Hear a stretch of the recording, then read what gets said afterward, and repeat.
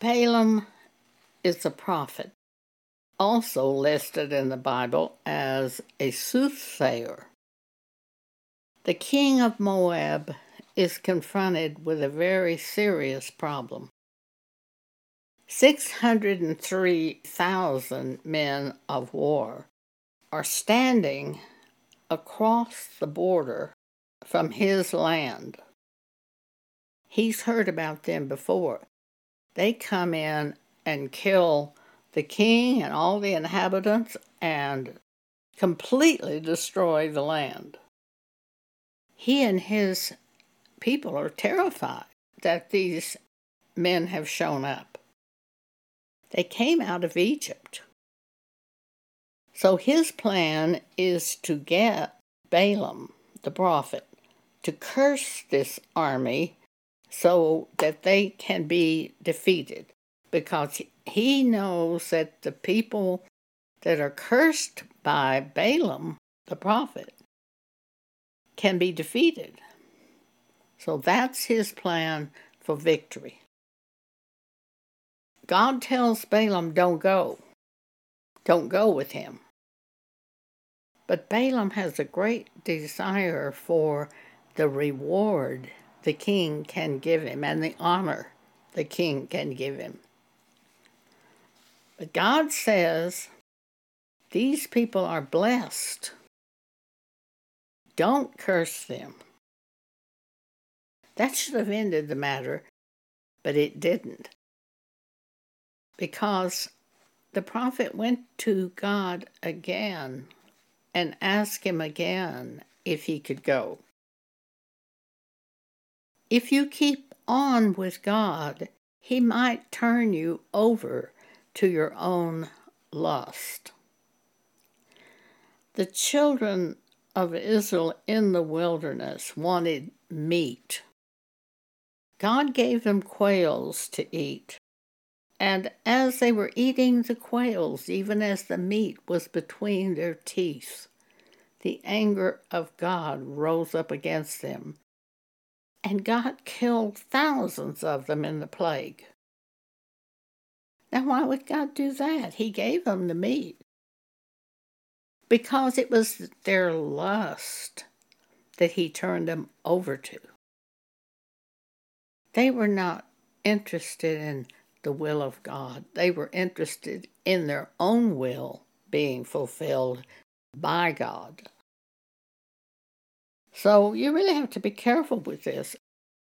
All of these things warn us. So God has told Balaam that he can go with the men, but he must speak all of the words that God gives him. So he sets out to go to the king of Moab, to Balak. And he's riding his donkey. Numbers 22, start at verse 23. The angel of the Lord was standing in the path with his sword drawn. The prophet did not see anything. He didn't see this, but the donkey did. And the ass saw the angel of the Lord standing in the way, and his sword drawn in his hand. And the ass turned aside out of the way and went into the field. And Balaam smote the ass to turn her back into the way. But the angel of the Lord stood in a path of the vineyards, a wall being on this side and a wall on that side. And when the ass saw the angel of the Lord, she thrust herself into the wall and crushed Balaam's foot against the wall. And he smote her again. And the angel of the Lord went further and stood in a narrow place where there was no way to turn either to the right or the left. And when the ass saw the angel of the Lord, she fell down under Balaam. And Balaam's anger was kindled, and he smote the ass with a staff. And the Lord opened the mouth of the ass, and she said unto Balaam, What have I done unto thee, that thou hast smitten me these 3 times? And Balaam said unto the ass, Because thou hast mocked me. I would there was a sword in mine hand, for now I would kill thee. And the ass said unto Balaam, Am I not thine, upon which thou hast ridden ever since I was thine unto this day? Was I ever wont to do so unto thee? And he said, No.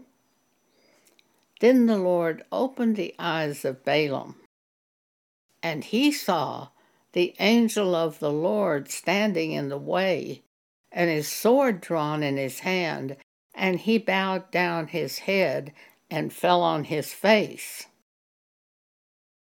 And the angel of the Lord said unto him, Wherefore hast thou smitten thine ass these 3 times? Behold, I went out to withstand thee, because thy way is perverse before me. Perverse means self-willed in your own desires, showing a deliberate and obstinate desire to behave in a way that is unacceptable.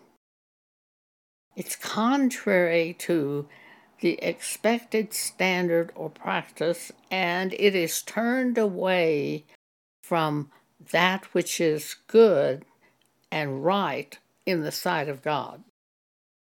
Verse 33, And the ass saw me, says the angel of the Lord, and turned from me these 3 times. Unless she had turned from me, surely now also I had slain thee, and saved her alive. Verse 34, And Balaam said unto the angel of the Lord, I have sinned, for I knew not that thou stood in the way against me. Now therefore, if it displease thee, I will get me back again. And the angel of the Lord said unto Balaam, Go with the men, but only the word that I shall speak unto thee, that shalt thou speak. So Balaam went with the princes of Balak. And when Balak heard that Balaam was come, he went out to meet him in a city of Moab, which is at the border of Arnon, which is in the utmost coast. And Balak said unto Balaam, Did I not earnestly send unto thee to call thee? Wherefore camest thou not unto me? Am I not able indeed to promote thee to honor? And Balaam said unto Balak, Lo, I am come unto thee. Have I now any power at all to say anything? The word that God putteth in my mouth, that shall I speak. Now that sounds right, doesn't it? But hang on, because you'll see in the end the destruction brought upon Balaam because of his choices to be with the enemies of God. Verse 39, And Balaam went with Balak, and Balak offered oxen and sheep and sent to Balaam, and to the princes that were with him. And it came to pass on the morrow that Balak took Balaam, and brought him up into the high places of Baal, that hence he might see the utmost part of the people that he wanted him to curse. Baal is one of the gods of the people of the world. Why, as a prophet, would you go up to the high places of Baal in order to sacrifice to God burnt offerings? It's so twisted, but that's the way evil is, and that is also the way the devil works. We will continue this tomorrow. Thank you for allowing me to share this with you today.